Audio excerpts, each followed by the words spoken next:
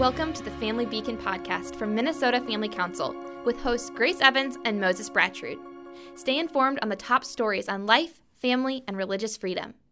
Get the facts, stand for truth. Hello and welcome back to the Family Beacon podcast. I'm your host, Moses Brattrud. This is a very special episode this week. Grace, unfortunately, is not able to join us today, but who is able to join us today is Renee Carlson, and Renee is the General Counsel for True North Legal, which is a legal initiative of Minnesota Family Institute, and it is, I think I can say without fear of contradiction, one of the absolute most important things that we are doing right now. As you know, we're involved in all sorts of different initiatives to help advance life, family, and religious freedom in Minnesota. This is one of those initiatives. It's something that we've just spun up in the last few years, and it is. I'm so excited for Renee to tell you more about it today. So that makes this a really special episode, and I think you're going to enjoy it. I want to say before we get started, remember, if you're on Apple Podcasts, if you love this podcast, the best thing you could do for us would be to leave us a 5-star review. Tell us how much you enjoyed this episode, and tell us what you like, and give us an opportunity to do better. And that helps us get seen by more people. Same thing if you're on YouTube. Click that like button, click that subscribe button, and click that bell icon so that you get a notification whenever we post a new episode. So without further ado, let's get into it. Renee, I'm so glad that you could join us in the studio this morning. I guess my first question is, what is True North Legal and what does it do? Right. Well, so glad to be here. Thanks, Moses, for having me.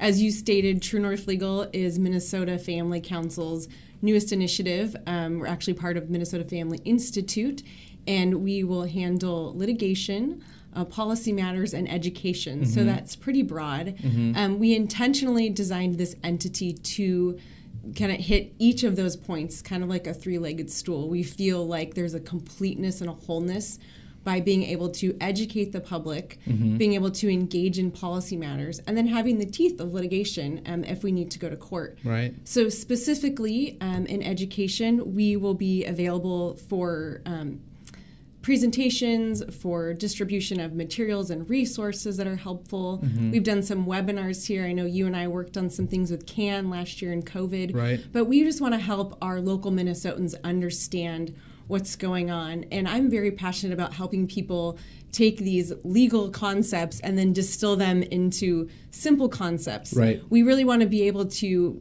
create the narrative and speak into our cultural issues and have the confidence to do it. And I feel like people often hold back because they don't feel like they have the confidence or they don't have right. time to keep up. Yeah. So we're hoping to really give people an opportunity to do that through our educational efforts. I just think that's so important because, you know, sometimes it sort of seems like lawyers run the world. Oh, well, this is great. Yeah, and you're one of them. No, and sometimes those lawyers running the world are hostile to life, family, and religious freedom, unfortunately. Right. And so, and people do. I think you said they feel intimidated. I think that's totally right. They feel that they just don't have the information they need to challenge something that they know is wrong. Right. But they don't have the standpoint to challenge it. And so you providing that, I think, is just so crucial. And we've already seen that bear fruit. Oh, that's awesome. You know, and I think too, just the compliment is, here at Minnesota Family Council, we are a faith-based organization, and a lot of our constituents have values that, we all embrace, specifically biblical values. Mm-hmm. And so to be able to put those two together to say that, yes, we know truth, but there's also scientific or legal substance to that, just makes right. it all the more powerful. Absolutely. And it just, makes us relatable to the world. It helps mm-hmm. us. We need to be able to communicate in Caesar's world. That's where we live. So we're hoping to do that. With respect to policy, we have engaged much both on the front lines testifying and also behind the scenes, whether it's helping legislators and other municipalities, other government officials. Mm-hmm. We engage in some drafting of legislation, and I also advise our policy director and others internally who engage on the front lines of policy here at the Capitol in Minnesota. Mm-hmm. And then with respect to litigation, we have had some matters that we've engaged in collaboratively with other groups We're helped defend churches. We're also engaged in some of the COVID issues right now, advising lots of employees and helping school parents understand their rights, students understand their rights.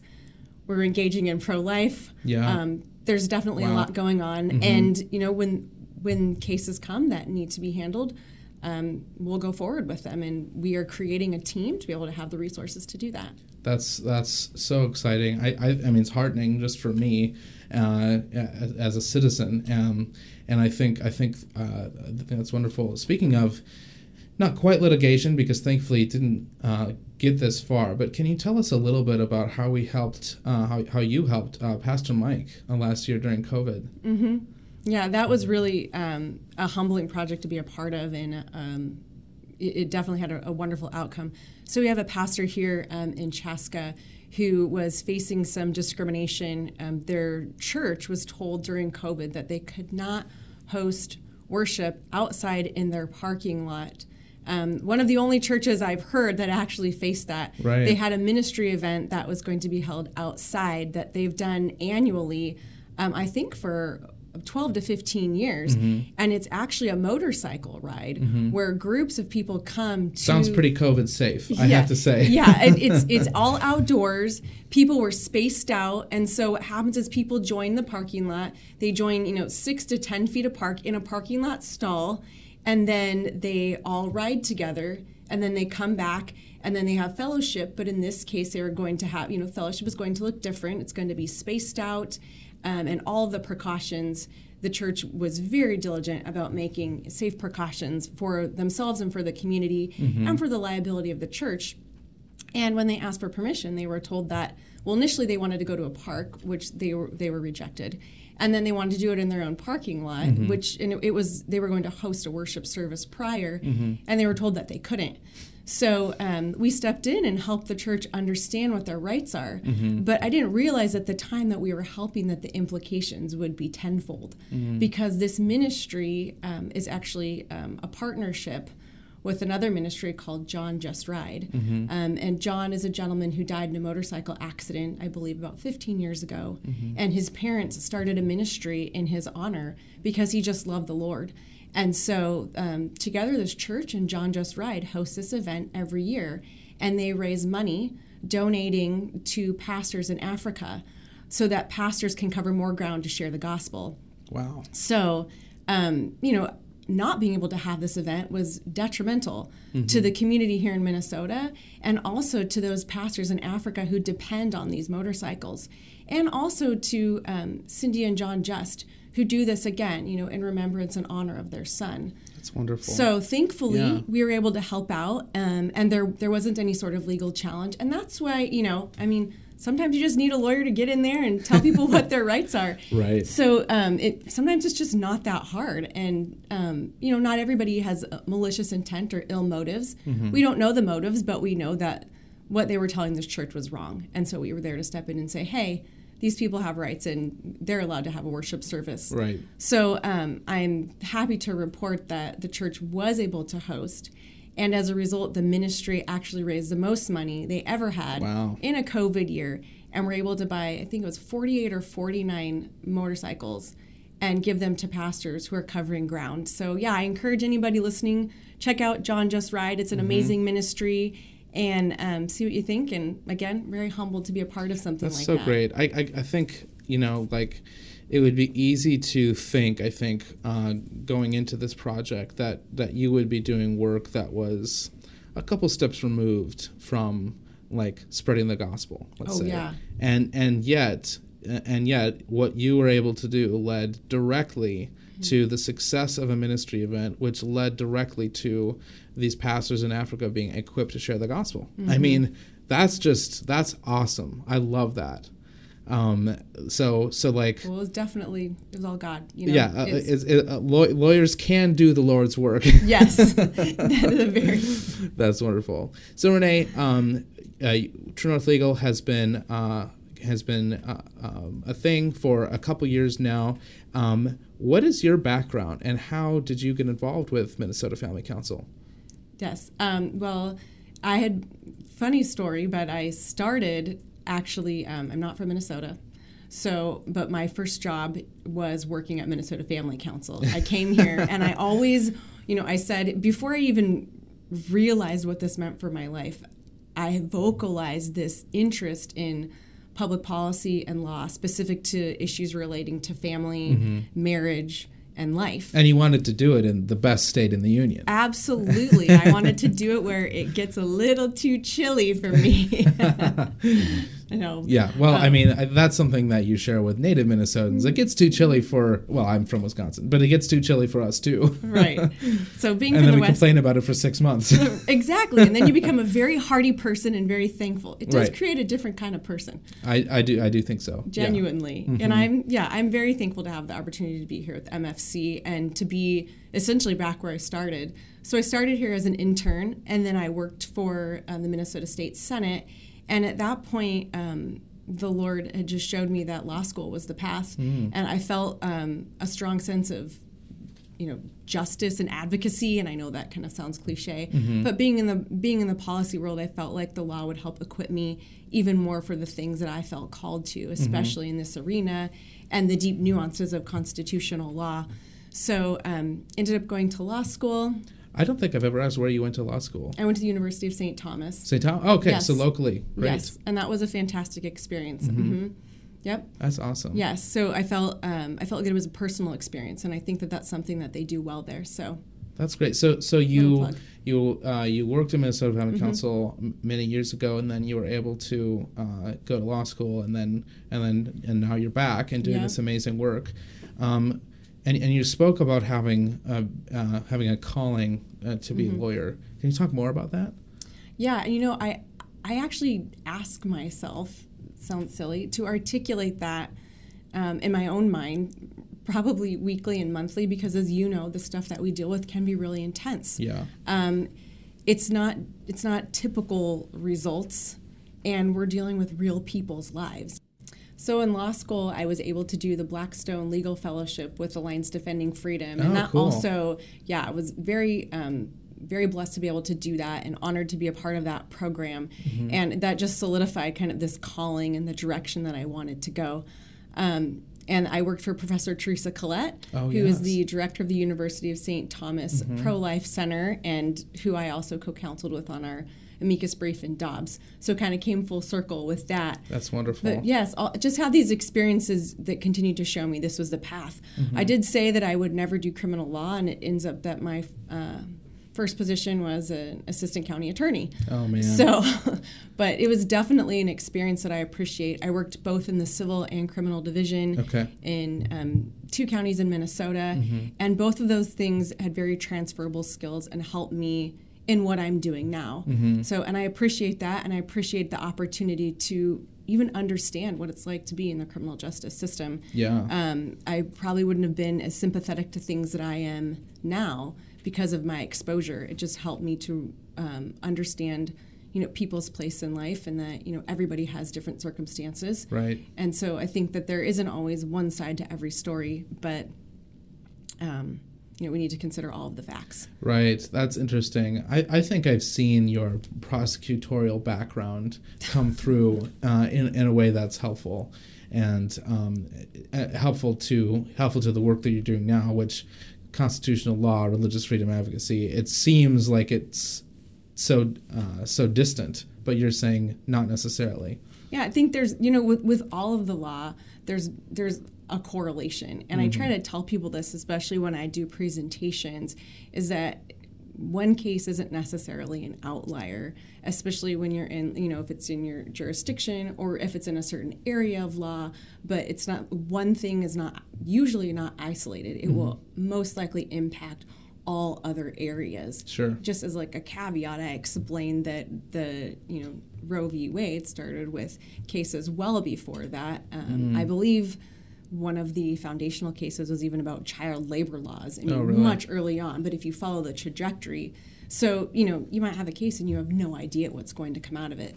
So, again, it's good for people to pay attention to what's going on. A lot of people think that they can, cabin an issue and say, well, if I don't engage, that's okay because it's not going to have an impact. When, in fact, there's consequences down the road, and that's why we care about. Yeah, that's so important. Yeah, some people might think that if something is a really important issue, legal issue, that it'll just eventually work its way up to the Supreme Court and be decided there. And that is how our court system, it works with the most tricky issues. But at the same time, the issues that you're able to solve here at the local level in municipal courts and in state courts, and even before things come to court. I mean, coming to court is the last resort in many cases. So that's dealing with those problems. Those are the problems you don't necessarily hear about in the news, but it is just as important, if not more so, that those do get dealt with. Absolutely. I think sometimes, the best work that we can do is to not have to go to court, is to shut things down right away, whether it's sending a letter and, again, telling, whether it's a corporation or a school or a government entity, another government entity, politely reminding them, hey, these are rights that you're infringing on. You're in violation. And, and a lot of times it just takes that. And again, I don't think that it's always ill motives, but some people just simply don't even know, or they don't even realize. So we're here to make sure that our local laws are followed and that we advance things when we need to. And again, that's something I very much appreciate about True North Legal, and again, our three-legged stool approach. We are local boots on the ground. I guess I have been here long enough to say I'm a Minnesotan. And so, we understand some of the local nuances, particularly in schools. We might know our judges, and so we've kind of got a leg up when it comes to the local issues, and I'm excited about the growth of True North Legal being a local legal entity. That's so cool, and I know that many other people are excited about it. The response that we've seen is just amazing. People are so grateful that we're doing this work. Oh, great. So we've talked about how the success that you had last year with Pastor Mike and the Evangelical Free Church in Chaska. Right. What are some other of True North Legal's significant accomplishments since you came on board? Right.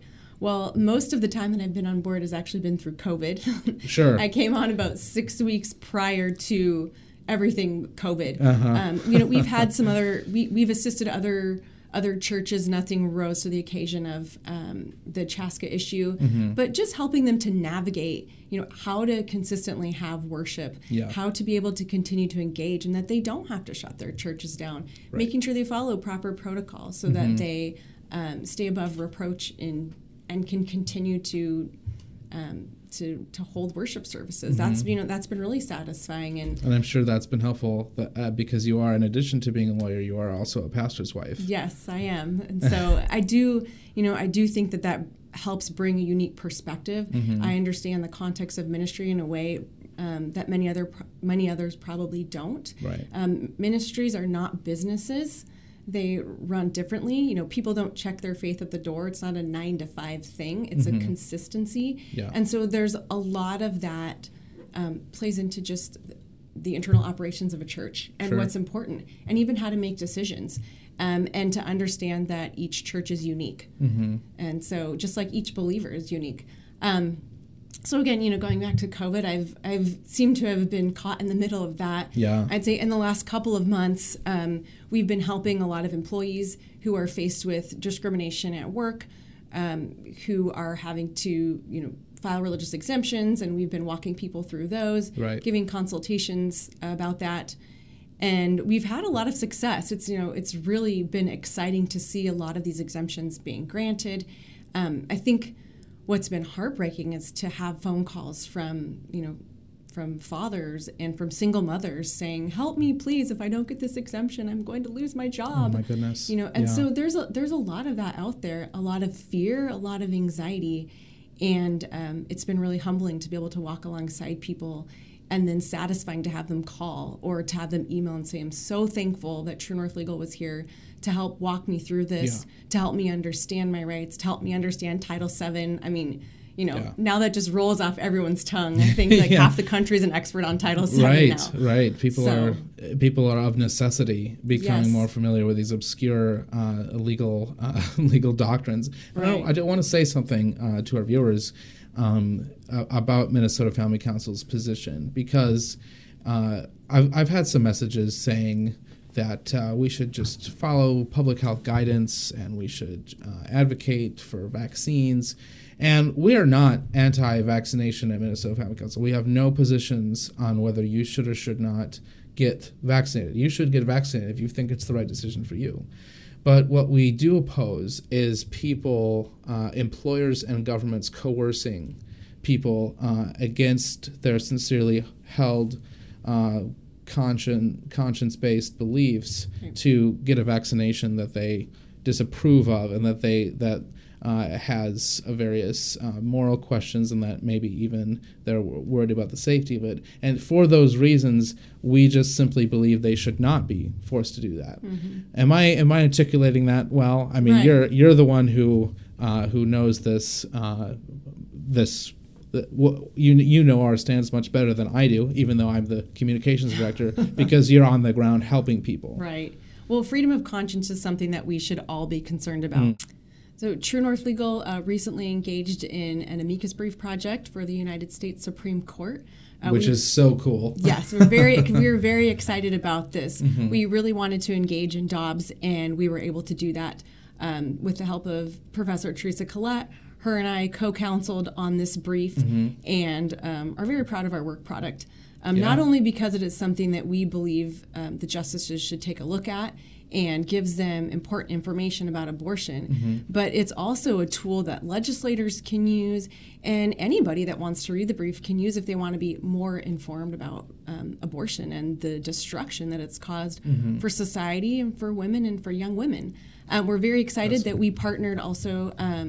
One of our clients is Advancing American Freedom, which is Mike Pence's new nonprofit. So his first sort of legal project was our brief, and we're very thankful and very proud to partner with them, as well as 5 other family policy organizations that joined our brief as well. That's so cool. Yeah, it's wonderful not only that we're able to partner with organizations like ours in other states, but also with a former vice president. I mean, that is cool. Very, very good accomplishment for True North Legal. So that brief, that amicus brief, is for the Dobbs v. Jackson case. Correct. And the Supreme Court will hear oral arguments on December 1st for that case. And you will be in Washington while that's happening, which is so exciting. We have talked a lot about Dobbs v. Jackson on the podcast. And however, Grace and I are not experts. And I would love for you to tell us whether Dobbs v. Jackson, what's that going to do to our abortion law? Could it overturn Roe v. Wade? Well, I think that's the $1 million question. Sure, yeah. And well, first, just to make sure everybody watching understands and knows about Dobbs, I'm sure many people do, but just in case, I want to just give a little primer on that. Please. So this is probably one of the most significant abortion cases that the United States Supreme Court will hear, maybe in my lifetime, depending on how long I live.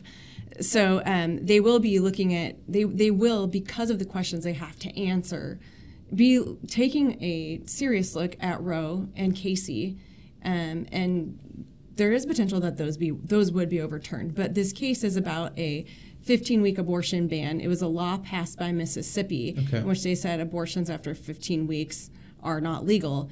And people challenge that, saying that it's unconstitutional and it infringes on the right to abortion. Because the Roe standard is that states can't regulate abortion before 24 weeks / viability. Right. Okay. Right. So this obviously, before that. So, because the court has taken this on, they are going to have to tackle, what does Roe mean? What does Casey mean? And, honestly, I've wrestled with what's going to happen. What does that mean? Yeah. I think, in the beginning, knowing that they were taking this case, I wasn't, and with some of the decisions that have previously been made by this court, some of the, incremental approach, I appreciate, but I think, in the depths of my heart, I just want them to abolish abortion. Abolish it. But what are the implications of that? As I said, each case, bleeds into another. So what does that mean for everything else? And I'm not sure, honestly, I think, the court could go in a lot of directions, and we've got probably like 10 minutes for the rest of this podcast. So in short, I've been following some legal scholars, Professor Robert George and Sharif Gurgis, and I am actually surprised that they are persuading me that perhaps there is something momentous coming down the pipe. Wow. Because I don't think what they've said, and what I actually think is pretty persuasive, is that I'm not sure that the court has room for a middle ground. Okay. That they would have to, by the nature of the decisions of Roe and Casey, actually have to get rid of them because, as Sharif Gurgis has said, the various things the court has to work with in maybe setting up narrower standards would be something with respect to viability, as you just talked about, fetal pain, and even the undue burden standard that Casey set out, which is basically, if something poses an undue burden on a woman's right to get an abortion, then the law is unconstitutional. But he says, unless the court plans to reaffirm Casey and maybe somehow narrow that down, or create something new and still affirm abortion, then, there's really nothing but to overturn Roe and Casey. And, I think that makes a lot of sense. And I think with the current composition of the court, I'm not sure if there are 5 justices that want to reaffirm abortion, that don't understand how destructive this precedent has been. People have talked about stare decisis, meaning, generally you just can't overturn precedent. But there's been a lot of briefs submitted and a lot of discussion about why Roe is really unworkable, and lots of other reasons that are part of that analysis, in which the court may be persuaded that, the decisions that they made in Roe and Casey just essentially don't work anymore. Wow. There's a lot of other things that they talk about, and that's not the only standard. And that's kind of best possible scenario. It really is best possible scenario. And then there's obviously all of the in-betweens. And I think after we hear oral argument, we'll kind of read the tea leaves and see, based on the questions they ask and make all these speculations. But we've had 50 years or so of this precedent, and we've seen continuous destruction. We've also seen continuous confusion. We also submitted a brief and co-counseled in that for the June medical case, and that's what we wrote about. We basically said lawmakers, no matter what side of the aisle they're on, are really confused because we don't know what laws are going to be deemed constitutional or unconstitutional because abortion jurisprudence is really schizophrenic. There's actually a law review article that literally talks about that. So, as you've mentioned, this is so exciting. Not only have you done armchair analysis on this case, and we're benefiting from the fruit of your knowledge right now, but you have actively participated in this in the form of an amicus brief. So can you tell us what an amicus brief is and what arguments did we make to the Supreme Court? Right. Well, an amicus brief is a friend of the court brief, and so you are picking a position on a certain side. This side, for us, we represent 6 family policy groups, including Advancing American Freedom, Minnesota Family Council, Iowa Family Policy Council, South Dakota, Nebraska, and then Center for Political Renewal. So we all teamed up, and we are all very passionate about families and how abortion affects families and the real implications of abortion. Yeah. So as you mentioned, I co-counseled with Professor Teresa Collette, director of the University of St. Thomas Pro-Life Law Center, and we wanted to help the court understand the implications of abortion at a deeper level, and also bring in some empirical evidence. We're not just saying things, we're actually supporting what we've said with some hard data. And so as a friend of the court, we're helping to supply the justices with information that they wouldn't get in the briefs that are submitted on the merits. So we are talking about issues that are not talked about by other people. And each person that submits a friend of the court brief takes a specific angle, and basically it's like supplemental information. And we are really hoping that the court picks up our brief and gives it a good read and finds it to be helpful, because it is. And I do have to say that we are also privileged to consult with Professor Lynn Marie Combe, who is a law professor here. She has also done some tremendous work in this area on the implications of abortion in families. So this was a collective effort in gathering this information together, not only explaining the law since Roe, but also what are those impacts. We outlined 5 specific areas, and I have to tell you, I haven't committed them all to memory. So I may have to do a little bit of reading here. But we talked about 5 ways in which abortion has been destructive to society and has been destructive to families. The first thing is that we know how abortion is destructive to women. And there's a relationship between abortion and declining family formation. We know that abortion actually promotes some instability in the family. Just having abortion access has really changed societal expectations about sexual relationships. And so we have in the brief talked about how those expectations have contributed to the destabilization of family. I mean, when you just have sex readily available because you can go get an abortion, people's mentality changes. We know from some of the work, I'm just reading here from Mark Regeneris, that having more sexual partners makes stable marriages and families more difficult to achieve. And for many young adults, with sex available outside of marriage, many young adults see marriage as just like an encumbrance. So it's when you disconnect marriage and sex from childbearing, there's an entirely different mentality that, just kind of undergirds society. And that's what we're seeing with respect with abortion. You'll find this interesting, Moses, the political buff that you are. Even Janet Yellen, who is our current Secretary of the U.S. Treasury, has written about this and noted this in her article in 1996. She said, by making the birth of the child the physical choice of the mother, the sexual revolution has made marriage and child support a social choice of the father.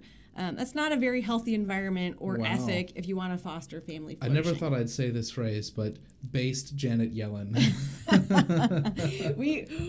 I have to admit, that's probably one of our favorite quotes. That's awesome. But I think that just demonstrates that regardless of what side of the political aisle you're on, you can see that abortion impacts sexuality. Abortion impacts people's perception of, what that means to a relationship. And again, it's these kind of undergirdings that are eroding the family and eroding that stability. And children deserve that stability. And with abortion, if it continues, we're going to continue to see destabilization of the family. We also noted that broad access to abortion is a contributor to devaluing women in the marketplace. You often hear the argument that we need abortion as women in order to survive, but in fact, by having abortion, we've created a culture of disdain for pregnancy because, after all, pregnancy is women's personal choice. As we noted in our brief, as well as, another brief that was just basically on the topic of the impact of abortion on women and how it's not as liberating as some people claim it is. We see, Pregnancy Discrimination Act passed that was, supposed to help women, and yet we see women in all walks of life still being discriminated against for being pregnant. We've seen this with Olympic athletes, stockbrokers, law firm partners, bakers at Walmart.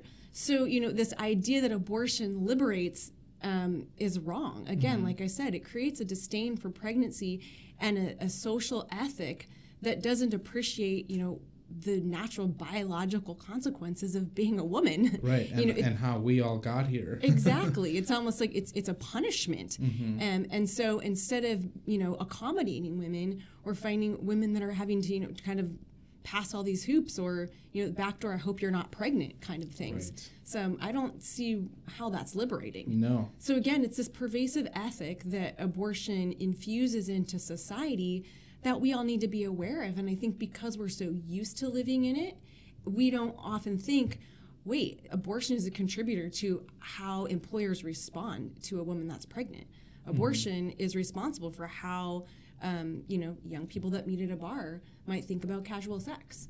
So again, it's these undergirds of like, what has abortion done to society? And when we go back to the court and think about precedent, we hope that the court considers the much broader implications of abortion. And I'm not done. So, and there are more. Well, there is much more. So another consequence that we discuss in the brief is reproductive coercion, is when a woman is forced to get an abortion or even injured by her partner, which the partner knows may cause a miscarriage. We see that this in a lot with victims of human trafficking, where they're denied prenatal care and forced to have an abortion.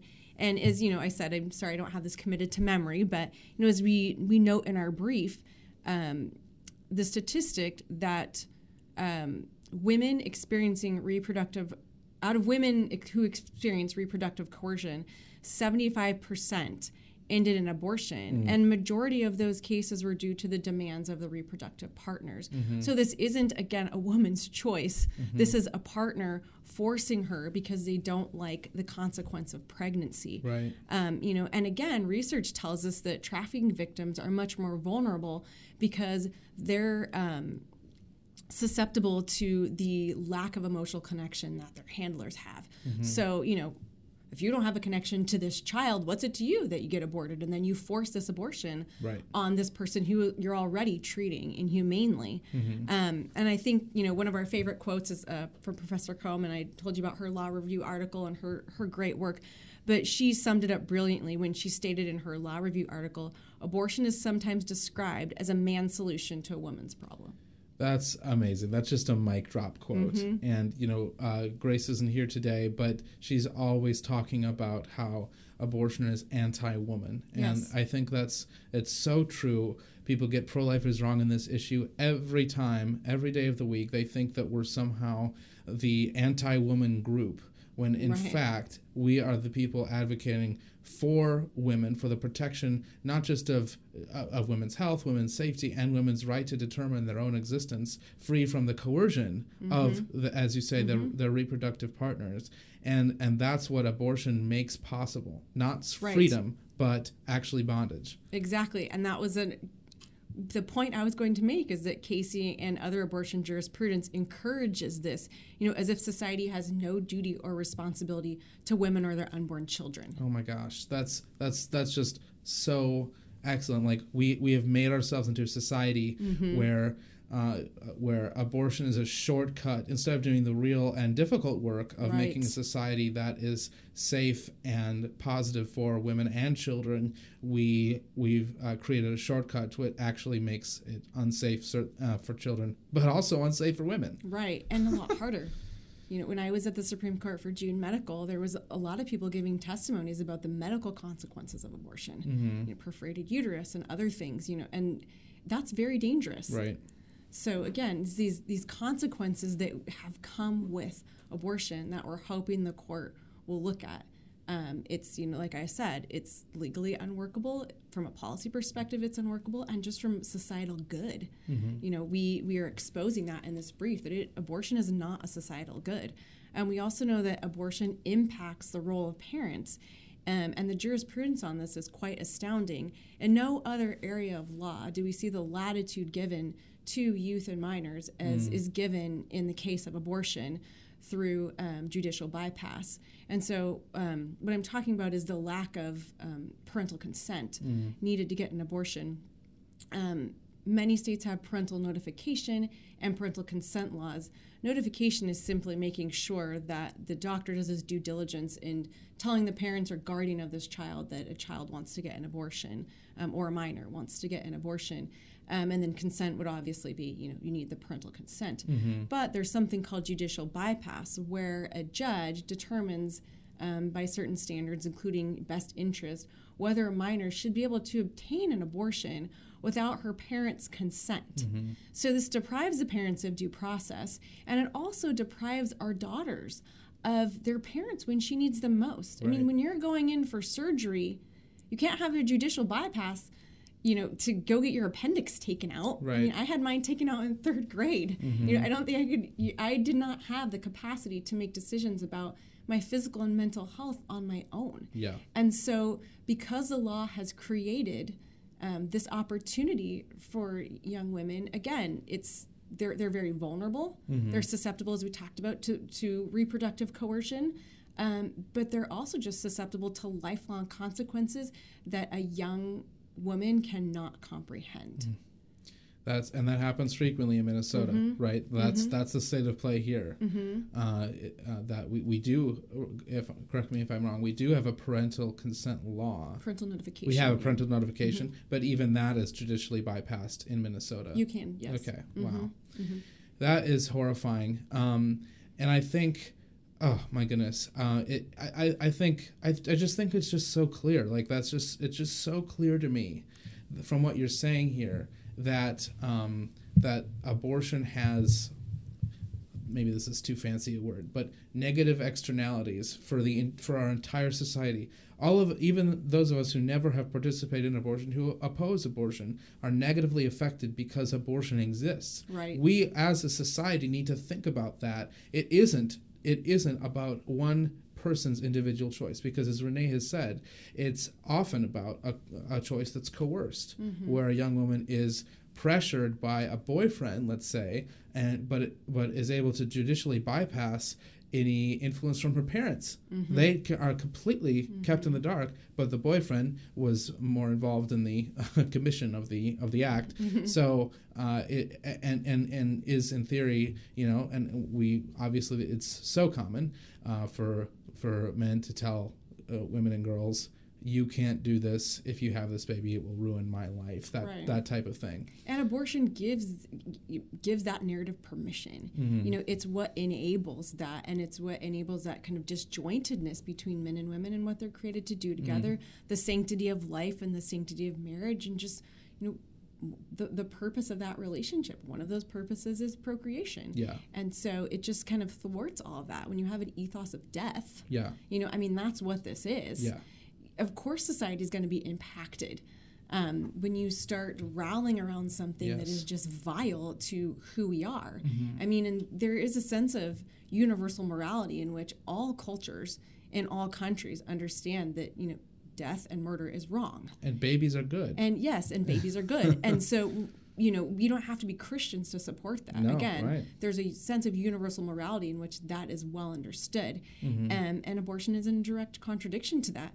And the irony is that, some of the statistics we show is that, even with a topic as sensitive as abortion, for almost 40 years, over 70% of Americans support parental consent and notification laws.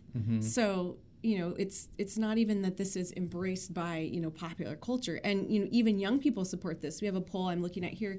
In 2005, of 1,000 high school seniors revealed that 2/3 believe that women under 18 should be required by law to get permission of a parent before she can have abortion. There it is. That's pretty black and white. So, the youth themselves recognize, I don't think I want to go this alone. Yes. And there's nothing shameful or wrong about that. Right.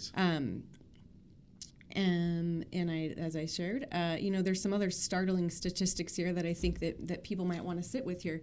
As I shared, abortion has long-term effects. And in a survey that we looked at, some of those long-term effects include 44% of women voiced regret about their decision to abort. 44% were depressed. 31% expressed feelings of loss. 27% have feelings of shame. And 13% have phobic responses to infants. Oh my gosh. I was imagining that in my head, and that just does not look good. Yeah. And then 42% of these women, the adverse psychological effects of abortion endured over 10 years. So it's a consequential decision, and I hope that everybody listening is now kind of, stewing in this and understanding that we're not out there saying, hey, end abortion and, take away this right. What we're saying is look at the deep impacts of abortion. Look how it has affected society. Look at the undergirdings. Look at the things we've talked about, reproductive coercion, the impacts on women in the workforce, the impacts on sexual relationships and responsibility, and even reverence for the idea that men and women can create together. Yeah. And then now the impact it has on parental relationships and minors. It's overall destructive. And, our fifth and final point in the brief is that Roe and Casey were a catalyst to increase sexual activity among minors. And, that comes with its own consequences. I'm looking here, almost 2/3 of adolescent mothers have partners older than 20 years old. Oh, my goodness. Which is just gross. And we've heard stories in congressional testimony about this for years, where young girls were coerced into getting an abortion and hiding a relationship with an adult man. Oh my goodness. I can imagine how just shameful you would feel and how violated you would feel. We also note that the frequency of adult males impregnating teens is about 71%, or over 33,000.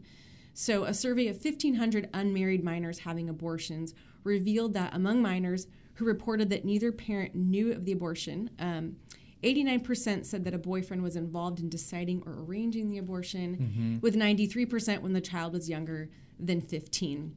And it was further reported that 76% of women, of those abortions were paid for by the boyfriend.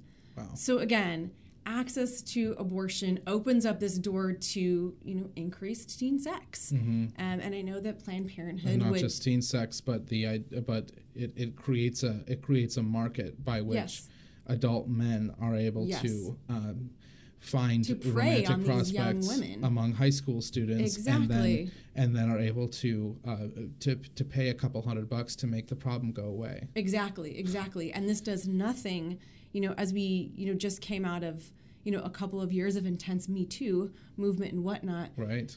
How does this help to support women who are victims of rape? It does nothing. It doesn't. It makes them victim all the more. Right. Oh my goodness. That honestly is so depressing. I know. I'm sorry. I'm the bearer of interesting news. Not always good, but staggering news and things that we just need to come to terms with. So I hope that people listening today will really think about these consequences and feel empowered. When you want to talk to somebody about abortion, you're not talking about taking away something good. You can talk to them about the significant consequences and how this has invaded society and all the impacts that it's had, on women and parents and teens, and even men. Yeah. This isn't just an isolated issue that we put in a corner at something, as you said, impacts everybody. Right. And so, our intent with this brief, again, was to be able to provide that information, not only for the court, but we hope that it's useful to legislators across the country, and as well as others who are champions for the life movement that want to be more informed and see the empirical data that shows you're right. Life is the way to go. Man, that's a hopeful note to end on. And I think I read the brief. I made a few tiny little edits. And yes, your grammar is very and that just makes me very feel helpful. good that maybe one piece of my grammar made it into a Supreme Court brief. But I think the really amazing thing is that I just have this feeling that if it's not Dobbs, it's the next case or the next case, that we are at a tipping point. Or that it's people that want to step up and say, I'm going to run for office. I'm pro-life, and this is my initiative. Yes. And that the people of Minnesota, this really comes from the boots on the ground level. What do the people think about things? And that's even, why the Supreme Court takes up certain cases. Right. That's why they had to hear the marriage case, because they thought that the people were ready. And so I think we underestimate our, power of the people. A lot of people think that they're not heard or that their voice doesn't matter. But the narrative that is populated the most seems to be the narrative that wins. So we need to be the ones that populate the narrative. We need to be the ones speaking into this, speaking accurately and speaking truthfully, and we will have an impact, a positive impact. Oh, man. And it isn't just Bible thumping. It isn't putting our religion on people. I didn't quote any of the Bible today.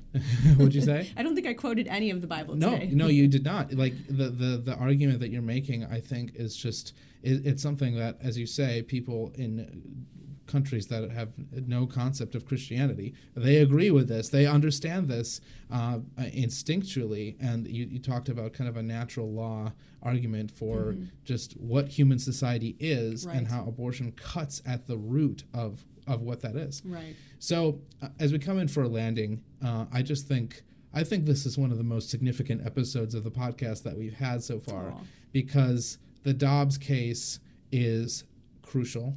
Renee's work helping Minnesotans is crucial.